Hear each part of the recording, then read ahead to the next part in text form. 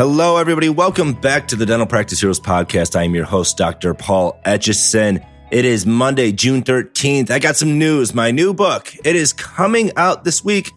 I hope so. I record these episodes probably about 5 days early, and man, I hope it's out by the time this episode comes out. But if it is not, it will be out this week on Amazon. I've been through 8 drafts. It's like studying for the ACT again. It's like who versus whom, that, which, or who. Apparently, irregardless is not even a word. I use that all the time. Every time is 2 words, and I put them as 1 word all the time. So anyway, I'm working really, really hard editing this thing. Why my editor doesn't do these things, but that's a whole nother conversation. But anyway, it's going to be out. It's going to be out soon. Hey, I'm going to do this MB2 webinar pretty soon for all the people that want to know more about MB2 and partnership with them. If you want to do that, get part of that, please send me an email, dentalpracticeheroes@gmail.com. I have had a few. I just want to see if there's any more people that want to get in on that, and just no pressure, no anything like that. Just ask me questions and I will share my experience. So this week was like a week of reflection for me. You know, June 6th is that anniversary of D-Day, you know, when the Americans invaded Normandy.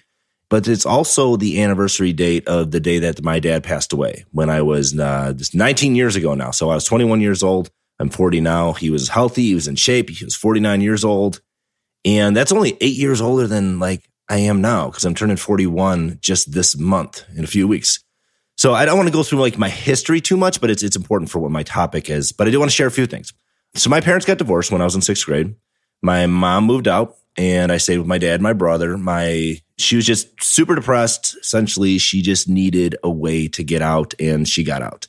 And then eventually, about a year and a half later, she would move from Illinois to Florida. And that was kind of when I was graduating junior high on my way to high school. And looking back at that time, it felt really strange that it was weird, like to have everyone divorced parents like that I knew lived with their mom, but I was living with my dad. Water under the bridge. I've forgiven her. I moved on. So I'm there going into high school, living with my brother and my father. And 14 is when I first got high, smoking weed, started drinking, which was unusual. Like all my friends were doing it. They know this was kind of what we were doing at that time. And that would progress into high school, like taking acid, eating mushrooms, taking ecstasy, snorting cocaine, opiates, benzos, whatever. I mean, whatever it was, we would take it, whatever we get our hands on. And we all did. This wasn't just like me doing this in a room by myself. This was a social party kind of thing. And it's so weird because like I have nieces that are in high school and I look at them and I'm like, oh my gosh, the things I was doing at your age. It's crazy to me to see how young we were. But then at the time we thought we were so old. So I did a whole mess of stuff until probably I had one night where I did too much of a few things. And that was like when I was 20. I had a really bad experience and I stopped doing everything. Did not end up in the hospital, but nonetheless, panic attack. That was probably my first panic attack. And after that, I was like, whoa, this is getting too bad. Get your shit together. All the while maintain good grades and he was functional in that regard. But I mean, this episode's not about drugs. I just want to set that backdrop that, you know, when I was 17, I'm just kind of give you this background on my upbringing. When I was 17, my dad had remarried and his stepwife and her 2 kids moved into our house. We had a hard time together, and mostly because I was just this punk kid, probably on drugs who you couldn't tell anything to. But I just kind of felt like I was losing everything as they moved in. You know, they moved in. My brother was in college. I was a senior in high school. So the daughter moved into his room. And then when I would go to college next year, the son would move into my room. Fast forward 2 years later, my dad would pass away. And 2 days after we bury him, then my stepmom says, you guys got to move out. Like, this isn't your house anymore. So it was just like a very messed up string of events, unexpected, and something I think at that time I wasn't emotionally mature enough to kind of handle, but you get thrown into it and you do. So I look back on that and I think about how I am now, and I think about how much I worry, and I worry about a lot of things. I mean, everybody has anxiety. I think I have maybe more than other people. You know, I wish I didn't have any, but I think that's normal to have anxiety. But, I've read so many self-help books. I mean, I've done therapy, I've journaled, I do exercises. I'm so happy with who I have become and what I've done with myself and what I've done with my life and my relationships. But it has been a lot of work. And it did take a lot of like self-reflection and like doing those exercises. And I've always been seeking this good feeling. You feel great. I love feeling great. And I think that's what that like drug chasing thing is. That's a high chasing. It's like you feel so good when you're on these things that when you come down, you're just like, man, I wish I could feel like that all the time. And this is how people get addicted to things. But I think about my practice all the time and I worry about it. And it goes through ups and downs, just like my life was going through ups and downs. Like we have the trials with tribulations. And that's essentially when I think about it is what life is. We all go through difficult things, but through these difficult things, we come out stronger and wiser.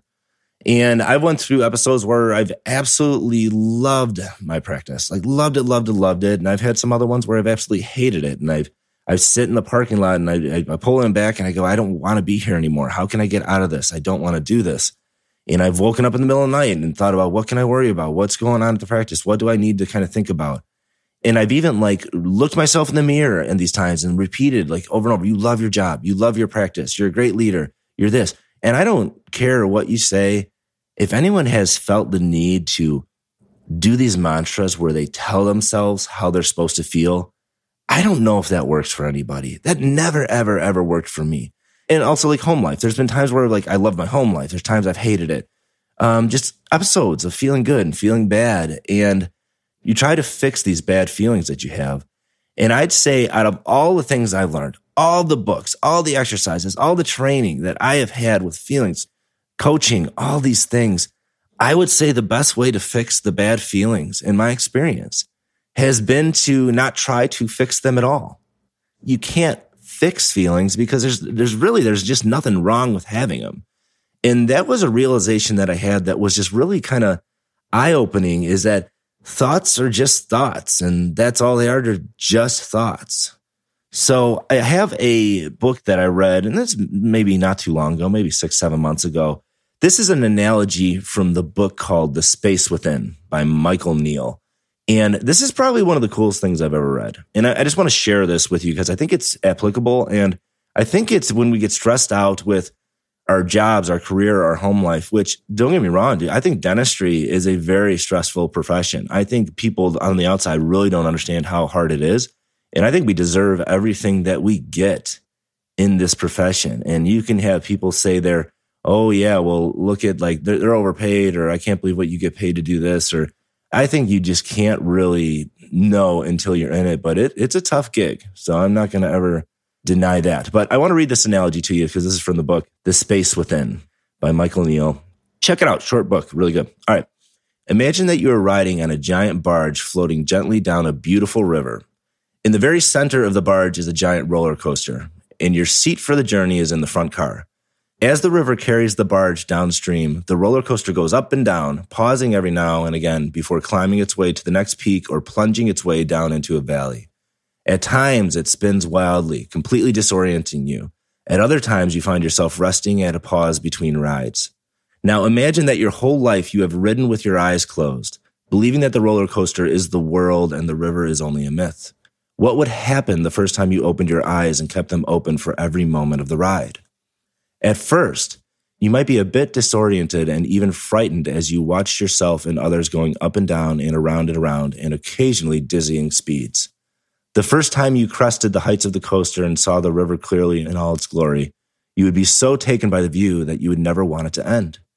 And when your revelation was followed by a plunge to the bottom, it might seem that all was lost. But over time, you would begin to relax into the ride, spending less and less time trying to manage the ups and downs and more time enjoying the views along the way. You'd take comfort in the fact that no matter what was going on with the roller coaster, the river was always effortlessly supporting the barge along its journey. And you might even begin to enjoy pondering the mysteries of where the river came from and how you came to be on it and where it might be taking you.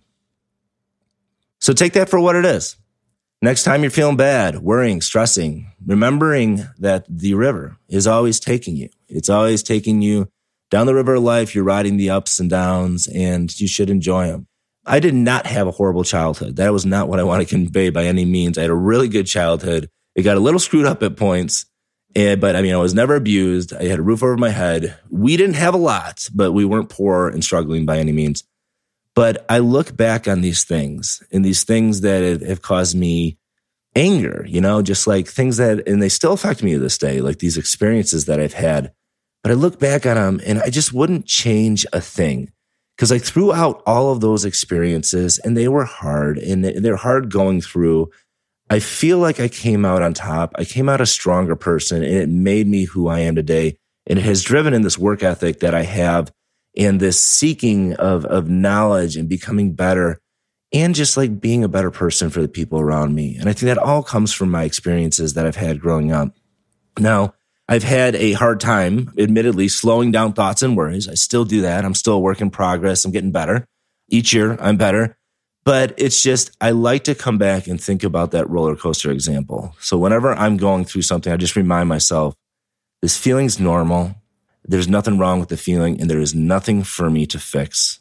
And if I feel like I need to, like, throw up the air quotes here, fix the feeling, the best way to fix it is to not fix it at all and not worry about fixing it. So ride that roller coaster up and down, always cruising down that river of life.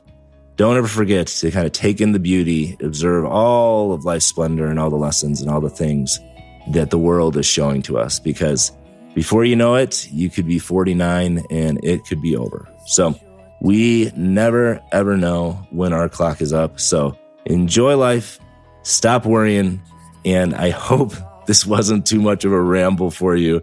But if you like this episode, shoot me an email. It would make me feel good. dentalpracticeheroes@gmail.com. And we will talk to you next week.